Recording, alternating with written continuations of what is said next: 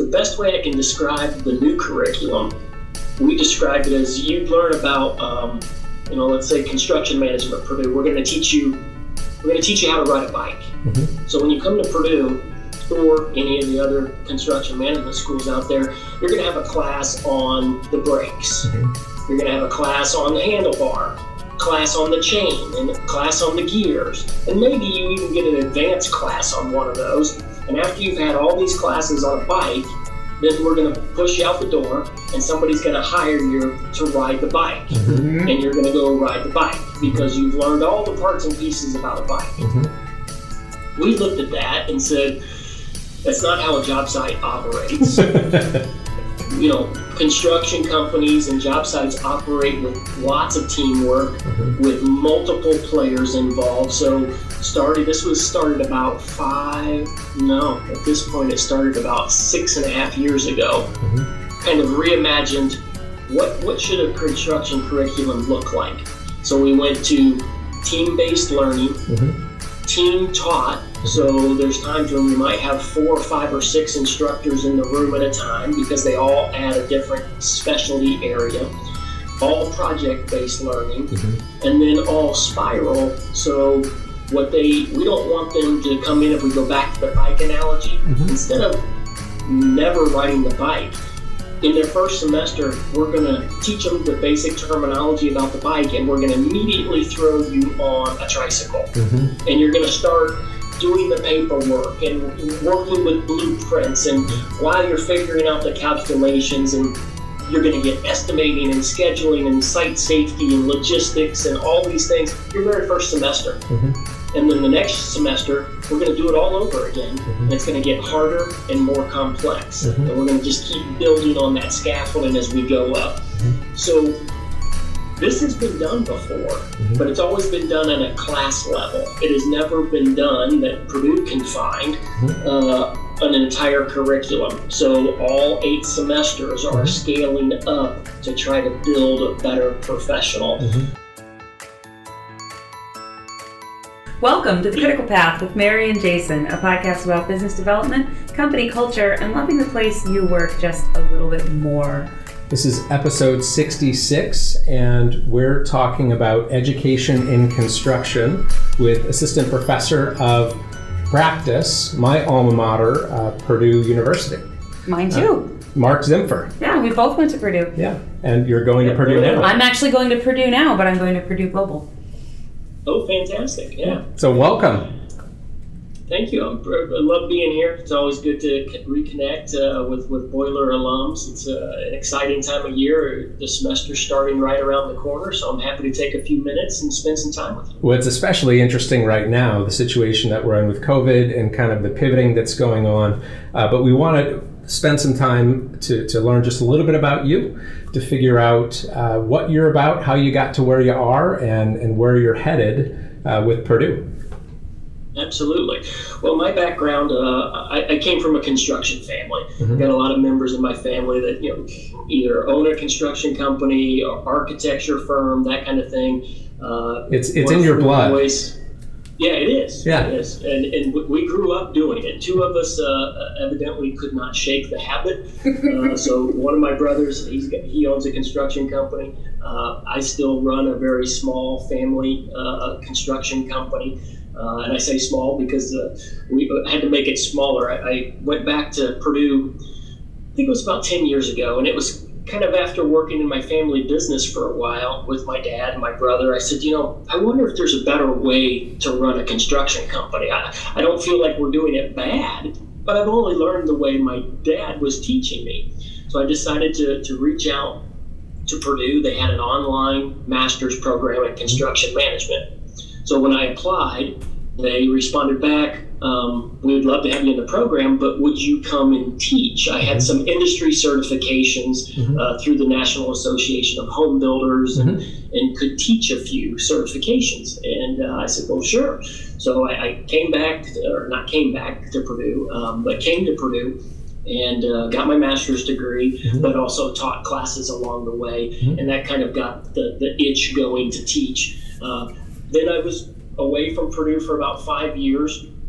And so Mark, that somebody was. What was it like teaching your first class? Oh wow, yeah. It was one of those moments where, what did I get myself into? But I realized that the students were they're really eager to learn from somebody that had been out in the field. So I always seemed to get everybody sit up on their seat a little bit. I wasn't a career academic. A lot of times I was still in my work clothes, work boots, had just taken off a tool belt or packed up blueprints, drove over to campus and walked into class to teach. So it was fun. Yeah. And to me, it was kind of like a big construction project. I looked at those students and said, okay, here's the materials. And at the end of class, we have to produce something. So to me, the process of preparation, building a good team around you all seemed very similar. It wasn't like I was charting a new course. So now I've been with Purdue full-time. This is started my 5th year full-time at Purdue, but I still get to build and do projects as well. So it was a pretty natural progression for you in terms of going from construction business to teaching. Yeah, absolutely. Yeah, I really enjoyed the process, and I think a lot of good constructors are always in that, what can I learn to do my job better? Yeah. So when I started at Purdue, I was like, okay, what kind of resources do you guys have to make me a better instructor? And Purdue has a lot of internal resources, so it kind of ate that up. I mean, it's similar in construction, right? You want to do your job better, you want to go learn a new technique, and that felt very natural. So an observation that I've had, and oftentimes I'll kind of be at odds at the folks that I'm talking with, but my position is that as an industry, construction tends to be more conservative. It tends to be more resistant to change, and oftentimes it resists the new technology. Therefore, oftentimes, construction companies are the last to the table as it relates to technology and innovation and kind of that creativity. Although there are all sorts of starved artists, frustrated artists inside of construction where you see beautiful art. We love in sessions giving them Legos to play with, or putting a paint marker in their hands, and you get such cool stuff. Right. But I think I don't even necessarily see that as a bad thing, but I see that as a huge opportunity to move the industry. And you're starting to see that happen more and more. And I think that COVID actually helped move construction more than almost any other invention in modern history, because now everybody is doing virtual conferencing, everybody's doing file sharing, and now construction's finally at the table. So some folks know that I graduated from Purdue, but I think many people don't know how high my opinion is of the school and of the education, and I felt like it was a very cost-effective degree. I could do it while I worked full-time as a project manager, but it traveled really well too. So it landed me my first job in Seattle. It landed a job for me in Toronto working on a skyscraper. Well, growing up in Indiana, Purdue was just the school that was in our backyard. It's just the school. Yeah, absolutely. And it was really surprising to us when we realized that people in Seattle were impressed with that name. So whether I don't know if you want to start with talking about the innovation that you've led or participated in with kind of reinvigorating the construction program. Do you want to start there? Does that seem like the right place? Yeah, I'll start there, and I'll follow up real quick on what you said. I didn't realize kind of the reach as well. And then all of a sudden, as you're there, we get students coming from all over the world to study at Purdue. My youngest just started there yesterday. So I watched the orientation, and I think they said all 50 states and upwards of 80 countries from around the world are on campus right now, which is representatives, which is so cool. But yeah, that reach and that where the degree can take you is pretty amazing. So exciting place to be. But leading into the curriculum change we went in, that when I came on board 5 years ago, they had just kind of the other faculty had just come out of like a year-long let's rethink how to teach construction. And then we're just starting to put the skeleton together about what it may look like in the future, because I think that conversation was happening. Just as you talked about, are we teaching it the right way? Are we keeping up with where the industry is going or needs to go? And the answer was no. Yeah. And I could do it a better way. And I'm connected with somebody on LinkedIn who shared the fact that he was part of that group. Where basically they brought in a bunch of engineers, they brought in a bunch of construction folks and kind of workshopped the type of education that you're providing. And I think more people, more companies, more construction folks specifically should be taking a pause to reassess. Look how far the world has moved in 5 years, right? Right. If we're still using the same practices that our fathers did, with regard to technology and process, we really need to take a pause and figure out, are we doing what we should be doing? And it sounds like that's exactly the process that you went through. That's exactly right. And that industry input, I think, kind of opening the doors from academics to industry and saying, we're both going for the same thing, right? We have the same goal, so we need to communicate. And Purdue's very fortunate. I believe we have the largest career fair in the country for construction students, 191 companies at our last career fair. But then we have a very strong advisory council, upwards of about 78 companies right now. So we met with that advisory council and said, what are we do? Where are we failing?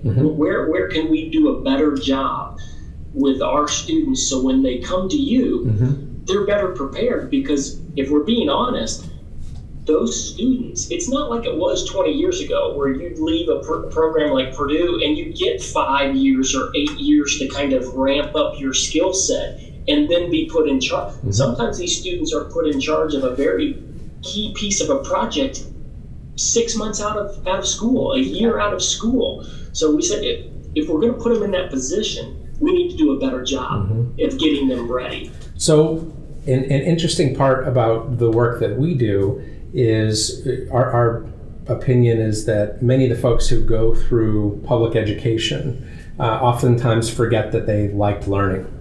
They forget their love for learning. And we have a mantra in our company that is, we don't grow up, we just get bigger. Yeah. And the idea behind that is that we understand that kids learn differently. Sometimes they learn better by doing or seeing or hearing or touching or laughing. We get that about kids, but then this weird thing happens that when we turn 18, all of that is out the window. You should be able to watch a webinar, you should be able to read a book and just absorb what it is that I'm telling you.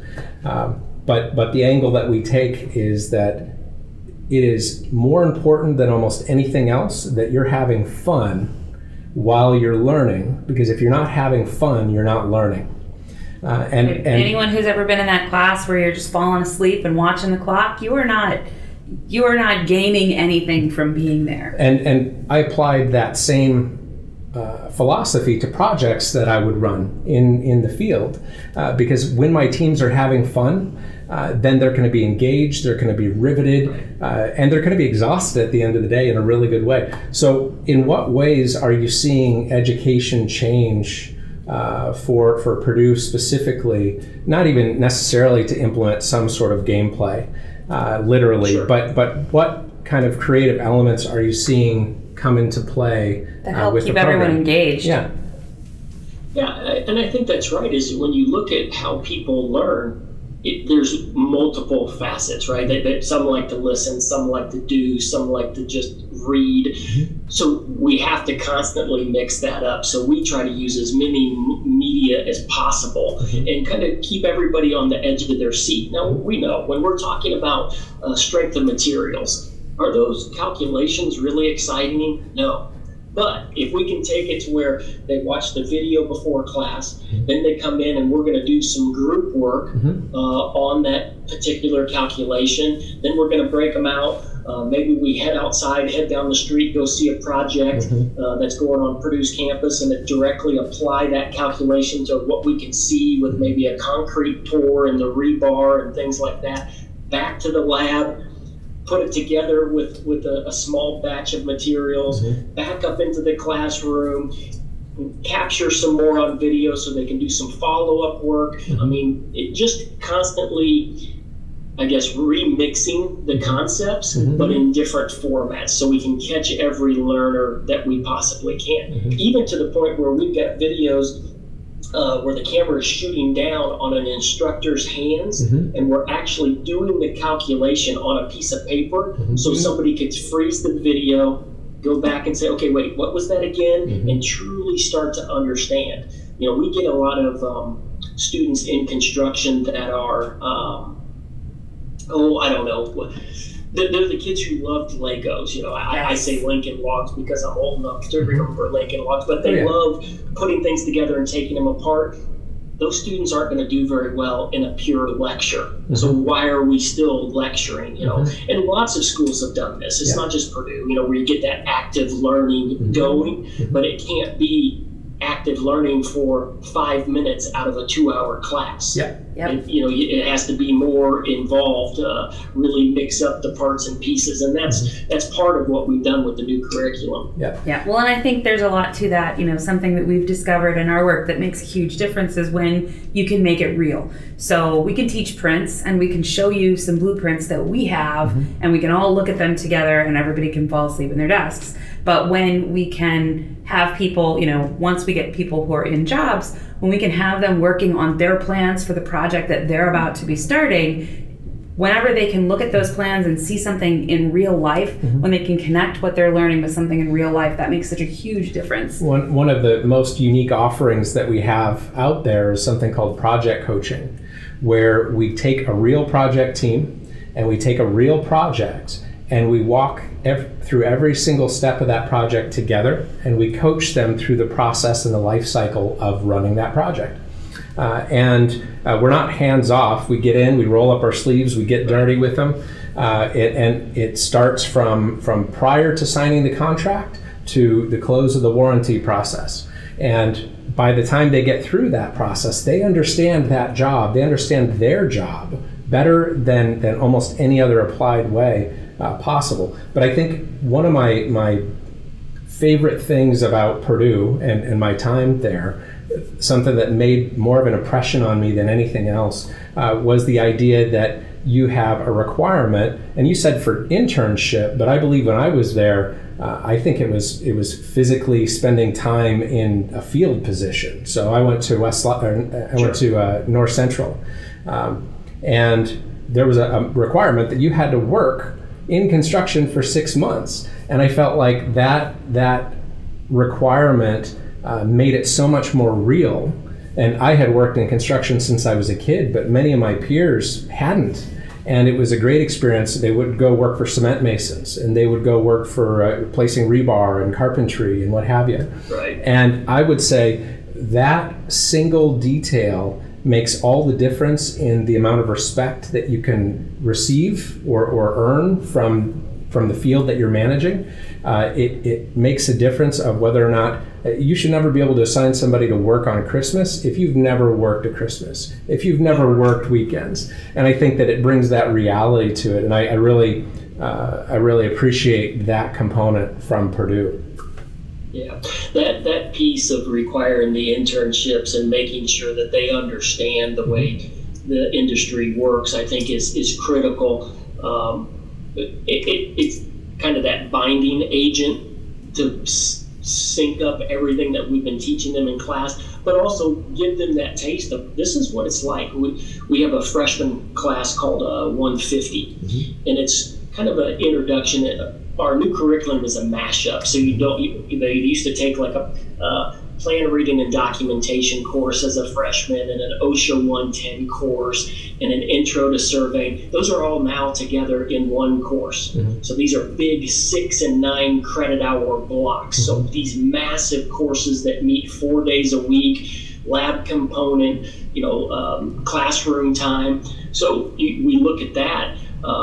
So in that class, they get plan reading. But as soon as they get plan reading on one day and they've watched the video, we do some lecture type active learning thing. The next day they're in lab and they're taking that plan and we're going on the lab floor and we're building this small house. Yeah. And they're putting on the tool belt, and somebody's in charge of this crew, and somebody's the project manager for that day. They're doing the documentation, and it's just getting them to understand this is what it takes out of the industry, right? It's not these buildings and roads magically show up. There's pre-planning, there's paperwork, it's a people business, and if you can't do those things, then the building and the road will never happen, let alone happen well. Right. And I think a lot of kids come to us thinking, well, I'm going to go out and build things. Yes, you will, but you better be good at all these other skill sets. You better be good at documentation. You better be good at absorbing material that you read or hear or see. And you better be good at kind of documenting what you did that day, because it's all part of the paper trail for the project, and making them work on that, not when they're a senior, not when they're on their internship, but that first class that they come into us as freshmen, we're going to start right then. Why wait? Let's tear the Band-Aid off. Let's get to work. Right. So one of the favorite pieces of feedback we've received is it was, I love the feeling of failing in a controlled environment. Right. I love the feeling of failing in a controlled environment. And I feel like that is kind of what you're trying to achieve when you're teaching a project team, when you're teaching anything. And I think that it communicates the idea that making mistakes is part of it. Making mistakes, that is really the best way to learn. When you can see the mistakes happen, you can rewind the mistake and figure out how could this play out differently. So, and it sounds like you're trying to create that immersive environment where you have sort of simulated projects running from freshman year to senior year. How do you find that submersion into that project delivery method or that project teaching method? How is that different from maybe your educational experience or other programs that you're aware of? Right.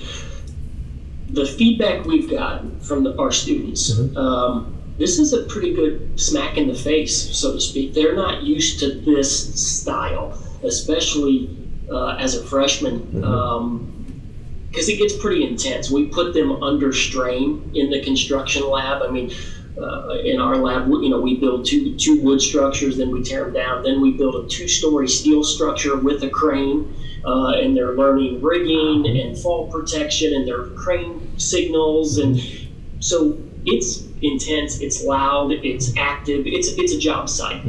And so with that intensity does come the mistakes, and that's, you're 100% right. We said, look, let's fail here.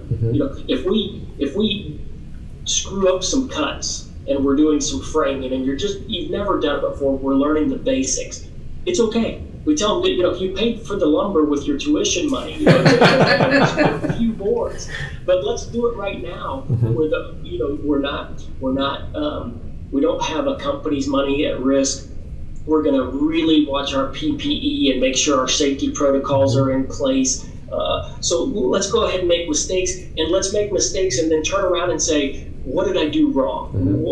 What can I do to help? And with multiple instructors in the room, we can watch like a hawk. It's not just me. If we see somebody starting to do something wrong, we can step up and say, okay, let's think this through a little bit. Is there a better way? And this not is just for the physical aspect, but we're watching whoever the team leader was that day. And we say, go ahead, step back and scan your job site. And yes, it's a lab, but scan your job site. Do we have people standing? Do we have people not sure what to do? Do we have a group that's maybe not paying attention? This is your job as the manager to try to keep the project flowing the right way. Now let's go work on your communication skills and go address each one of those different issues, and let's see how you do. And then if you bungle it, it's okay. That's what we're trying to do. I think that letting them know it's okay to fail and it's okay to ask for help. I think a lot of people think, well, I'm supposed to come to a place like Purdue, I'm supposed to learn construction management, and I've got all the answers. You don't even have a thimble full of answers at that point. That's our 17-year-old daughter. Yeah. Yeah.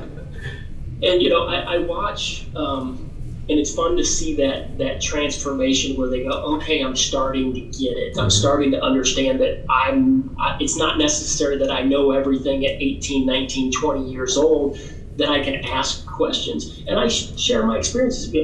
I'll call up the local inspector's office and say, look, I'm getting ready to do X, Y, and Z. I need your help. I want to run it by you. I need some advice. And they see, well, why would you ask somebody for advice? You're 50 years old and you've run a company for 22 years. Well, yeah, I have, but that doesn't mean I know everything. Yep. There's people who've got good information, and if they'll give it to me for free, and all I have to do is ask for help, isn't that a wonderful place to be? So just trying to get them to loosen up a little bit and know that it's okay. There's a problem in the industry, and it's something that on every one of my jobs it would become goal number one to solve, and that is the division between field workers and office workers. There's oftentimes a perception, and this doesn't matter if it's a union shop or open shop or what have you, there's often this rift, whether it's perceived or sometimes it's physical, the separation between the workforce and the management force, right? And in many of the things that you're talking about, you're kind of touching on getting these people who will likely go into management more comfortable with safety topics and more comfortable with rigging or understanding what's involved. Can you share anything about what the program does or what you try to do personally to lessen the impact of that rift? Yeah, we start very early, and we'll get that. The people will say, well, Purdue's not a trade school, right? So, you're teaching them how to frame a wall. Why? Well, because it helps solidify the takeoff that they were working on, to solidify the estimate that they were working on, their plan reading skills. All we're doing is taking those steps that we just taught them in the classroom, and then by actually putting the pieces together, they go, oh, now I get why we, add up the studs this way, or we calculate, the lineal feet of rebar in a footer. And so it lets them put their hands on those parts and pieces. So we said, we're not a trade school, but we're trying to solidify that. We're also trying to give them an appreciation for, wow, it just took 4 of my classmates and I an hour to build this wall, and it looks horrible. It looks like Charlie Brown's, Christmas tree. Yeah. And then we take them out to a job site, and they see 2, craftspeople framing up a wall, and they frame up a 40-foot wall in that same hour, and it's beautiful. And we want them to understand there's a skill set out there that you have to appreciate. Yeah. We do things like we lay up concrete block, and we even mix up mortar and things, and it's, oh my gosh, it's like kindergarten. I mean, there's mortar flying around everywhere. It's all over their clothes. There's very little in between the block. And again, we get that question, why are you taking the time?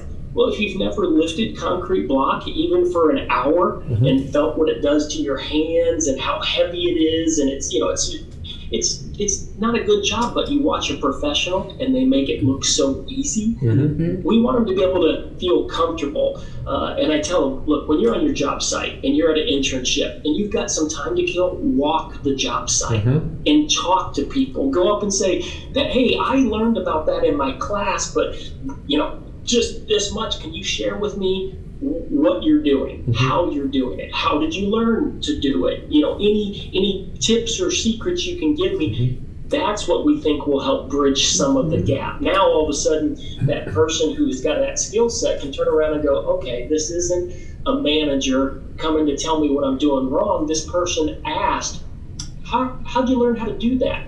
Well, is there a little secret that you can share with me? Yes. It starts a communication, right? Yeah. And as long as we talk to each other, we learn from each other. But you got to get them to talk. Yeah. Well, and it's often really surprising to people how quick those people that they ask those questions to are to want to share that knowledge, because they don't get to talk about that all the time. Like many times their kids don't care, their spouses don't care about their trade. Not about the details of how the stuff goes together. And so I was a residential construction project manager, and I moved to Seattle, started work as a project engineer for a large-scale commercial outfit.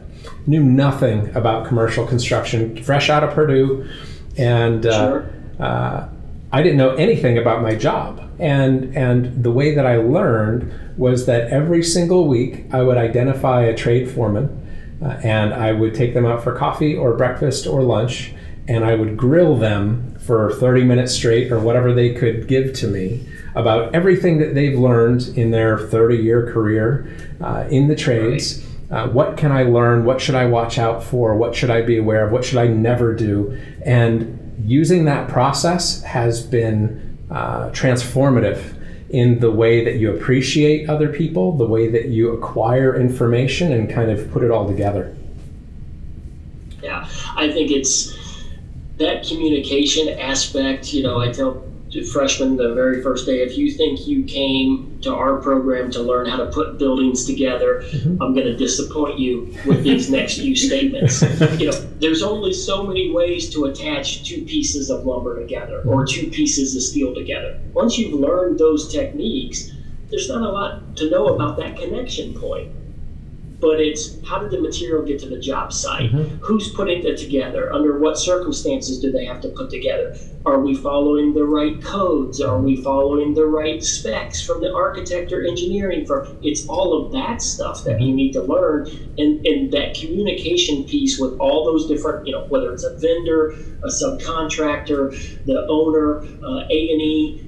How are you going to communicate with all those different parties that all have a slightly different definition of success on a job site? And those are the things that we want to work on. I teach a residential course since that's mainly my background, land development, residential.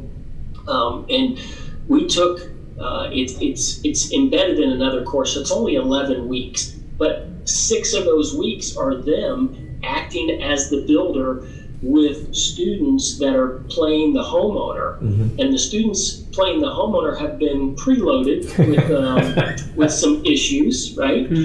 But they have to set up the meetings, they have to collect all the information, they have to do some rough plans, some rough estimates, and we try to capture all that because I can sit there and tell you about it, but if you have to pull that information from somebody and you have to communicate with them and turn their comments into actual documents that would be needed to do a construction project, it really makes it makes it uncomfortable. It makes it a little more intensive, but it gets them to practice on talking to people and listening to people and gathering information. And that's, I think, the best thing we can do for students is teach them that skill. Yeah, absolutely. So, a principle that we really push about the construction industry is that it is a service business. It is a service-based industry. And some of the best comparisons that you can use come from food service. How would you expect to be treated in a nice restaurant? What are the roles and the procedures and the protocols for that? And many times we have these misaligned expectations in construction where we have these explosions and we don't really know why. And I think that you had shared previously that Purdue is focusing on teaching some of the soft skills or role playing. Can you tell us a little bit more about that and why that's important? Yeah, I mean, we've heard a lot about soft skills, but when we talked to our advisory council, they said, you know what, let's generalize a little bit right now. Young students are not very good at communication, right? They don't write very much anymore. Well, let's say they're not very good at traditional communication. Traditional, absolutely, right? Short burst of a text message or something like that. And we get it, but you can't just say, oh, they're bad at communication. Let's take where they do communicate well and let's put them in other situations to help them build their skill set. Not everybody's a good public speaker, but you can all learn to speak in public better, even if you're not this, born, spokesperson and you can immediately step in front of a microphone or a group and be okay. Not everybody is at that, I guess, comfort level. Right. So as we started to look at that, and I've got four kids of my own, all college age, and I watched how they communicated with each other and how they communicated with my wife and I, and said, okay, so what can we do to make our students better at this scenario? And really what it came down to in a lot of cases is they need practice. They haven't been asked to put something in writing very well, other than maybe, hey, we're doing this essay question. Well, let's not do that. Let's think about it from construction. What if it's an RFI and you're writing an RFI? How do we make sure that you're really going to communicate well enough in writing to get the answer you need? So let's work on that. And we get the freshmen right away. I tell you, this drives them nuts. They have to fill out a daily report every day. And so, because we'll go outside and survey, or we're in the construction lab, so they, the normal things you would see: the weather, the date, the times that they worked, were they on a crew, what materials and tools did they use, a description of what they did, were there any visitors that day. It's pretty detailed. And then we've got undergrad TAs, which is great, because these are kids that just went through the course maybe a year before. They help us go through every single word of those daily reports. And we look for misspellings. We look for where did they put AM or PM next to the time slot, just little tiny things. And we go back and we review those with them to say, okay, we understand what you're trying to say, but you're speaking in shorthand. You're speaking in construction terminology. Let's take this as a worst case scenario. What if this moved into a court of law? By leaving out that one word, it's not as clear as it could have been. So we just those little things, for example, for writing skills, that's where we want to start. But then we try to do some fun things. Don't give us a presentation. We don't, you've all done presentations in high school. Instead, why don't you guys give us it's a material review on, let's say, siding materials. Your team has to do it in a video format.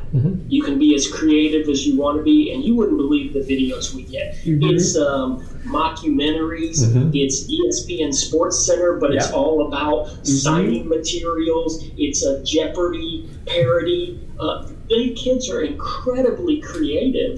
They just weren't given a chance to be creative. So working on a communication skill, but in a very odd way, let's put it, by just saying, let's take the barriers off, let's just go. Well, and that's a great way, I think, to meet them where they are, because that whole conversation of, they're not necessarily trained in that formal communication and they need to learn it, but giving them the opportunity to communicate in something, making videos, that's something that is more comfortable to this generation than it has been to anyone before. They create videos of all sorts of things. So those are tool sets and skill sets that they have, and they have a feel for it. So I think that's a really cool way to let them kind of come to the table in their own way as well. So Mark, as we kind of wrap this thing up, I've got two quick questions for you, and I'm looking for quick answers. So if I'm a prospective student and I'm trying to figure out what I want to be when I grow up, why should I be a part of construction? I think construction gives you that creativity spark. It gives you a challenge. If you enjoy being around people and technology, it's such a fun field to be in. I just love the fact that every day in construction is going to be a little different than the day before. And I think that's what our students enjoy about the process once they get out and get to be a practitioner. And I feel excellent. I feel like I love construction because it applies to so many other areas in the world, that if you learn construction and critical thinking, that many times you are prepared for just about anything. So the other quick question is, if I'm an employer, if I'm a big GC, if I'm a construction outfit looking to hire, why do I pick Purdue? Why should I go to Purdue first for my engineering and construction students? Yeah, I think it's because we are working on those other skill sets, right? We're not teaching them calculations in a silo. We're not teaching them estimating in a silo. We're teaching them the way it would happen on a job site. So we're trying to give a student that when they come out the door, they're ready to run work. They're ready to be involved. They're not, okay, you came from Purdue, you have your degree, now we have to train you for the next 3 or 4 years before you really become a producing employee. We're trying to get them to that point right at graduation and bind those skill sets together, because that's what industry needs right now. Not 4 years from now, right now. Yeah, and I think that my perspective on Purdue is that it's what one of the best things about the state of Indiana is Purdue. I think that it's very no nonsense. I think that I speak very folksy, and I've kind of retained that even living in Seattle as long as we have. But it's very no nonsense. It's very to the point. If you want a great education, then Purdue is the place to go for construction.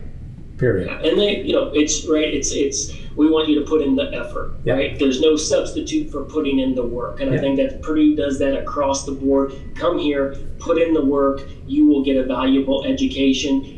But we want the education to translate to a career.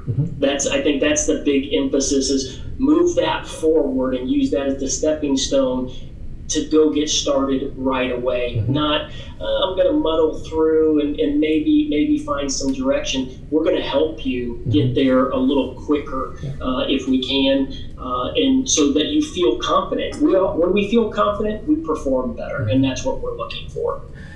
Absolutely. And recently we've been reaching out to folks who are college grads and folks who are just kind of coming out of Purdue, just saying, hey, if you need somebody to talk to, if you need an industry contact, if you want some insight or even help with your resume, we've been just providing that level of support for folks just to try to push the Purdue spirit. Are there any sites or web links that we could direct folks to if they want to learn more about your program? Yeah, so we're part of the Polytechnic Institute at Purdue. It's former College of Technology. So if you go to Purdue University and then you look up PPI, Purdue Polytechnic Institute, we're one of the departments within the institute. We've got multiple videos. As a matter of fact, I'll share it with you guys here in the near future. We're going to be starting a YouTube channel that is meant for middle schools and high schools to get some more construction videos, but kind of a curated set of videos with some curriculum built into it. But we also, one of the first playlists we'll have is young professionals that have gone out and worked for a couple of years, and what do they like about it, what's challenging about it, in case you're thinking about construction. We'll also have a series of videos to watch from our interns as they've gone out and done an internship and come back. What did they learn about communication? What did they learn about leadership? What did they learn about conflict resolution? And you can watch those very short videos and get a flavor for what's going on. So that's going to be coming out in the next couple of weeks. We'll be happy to share that with you and your team and your listeners. Yeah, we really appreciate that. That sounds like an excellent resource. Yeah, and we'd be happy to put any of the provided links on the show notes for the podcast episode where folks can find it. So what else? I think that covers it. All right. Sounds good to me. We've got to get back and get a semester started here in a few days. There you go. Well, I really appreciate you being with us, Mark. Thanks for taking the time. Thanks for the invite, and like I said, it's great to catch up with Purdue people wherever they are all over the world. It's always fun to touch base. Great. Yeah. Thanks. Keep in touch. Sounds great. Thanks for the opportunity. We've been told by folks that we work with, industry professionals, that millennials don't feel empathy. What's your take on that? Wow. Yeah, that's what we said. Yeah, like really? Okay. I was like, you do know they're still humans, right? Right. And sometimes when I hear comments like that, I'm like, do you know what the definition is? Are we talking sympathy or empathy? Do you know the difference? Yeah, it's funny. We get a lot of these,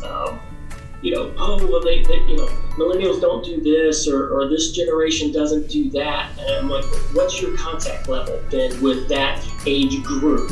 Now, or have they been given the right opportunity? Maybe you just haven't had the right conversation. So I try not to get caught up in that too much. Yep. I've got children that range in age from 18 to 23.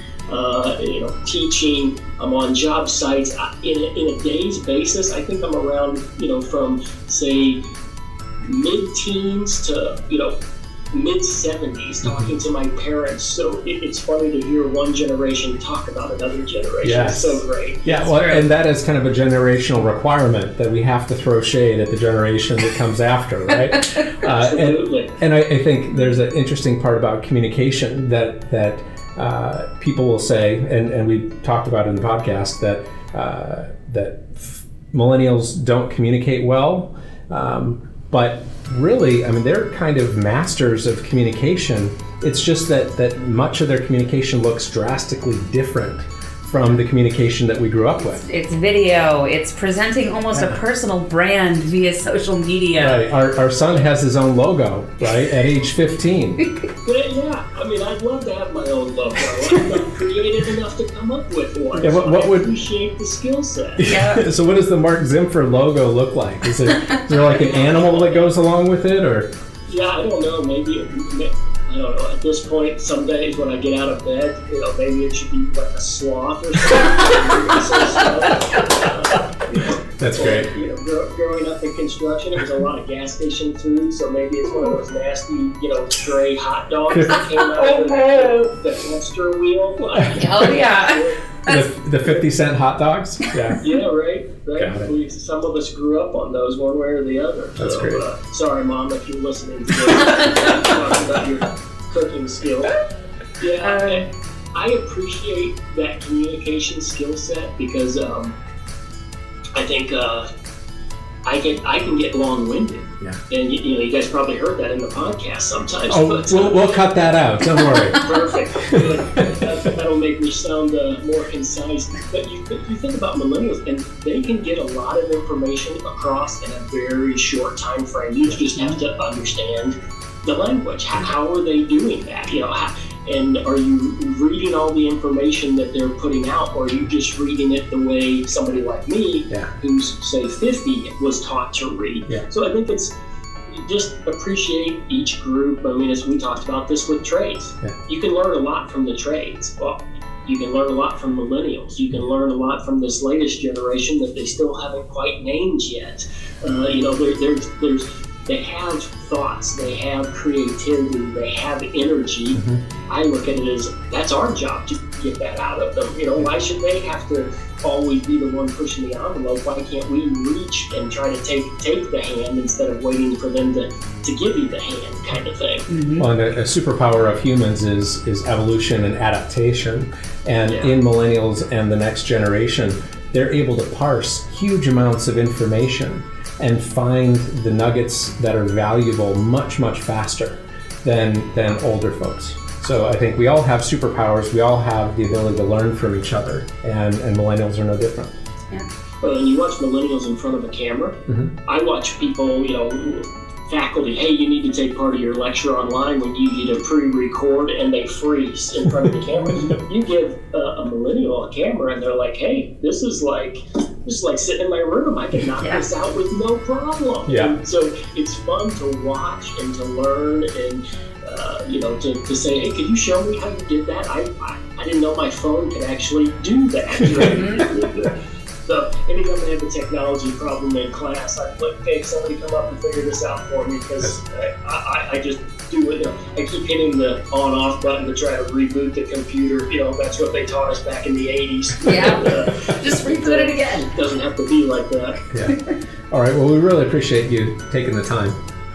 Absolutely, it's fun. I enjoy it. I can't wait to dig into your material, and so we can play some of this in class. Yeah. And love to follow up with you guys in the future in any format, just communicating with one another, since we're both pushing the same train down the track.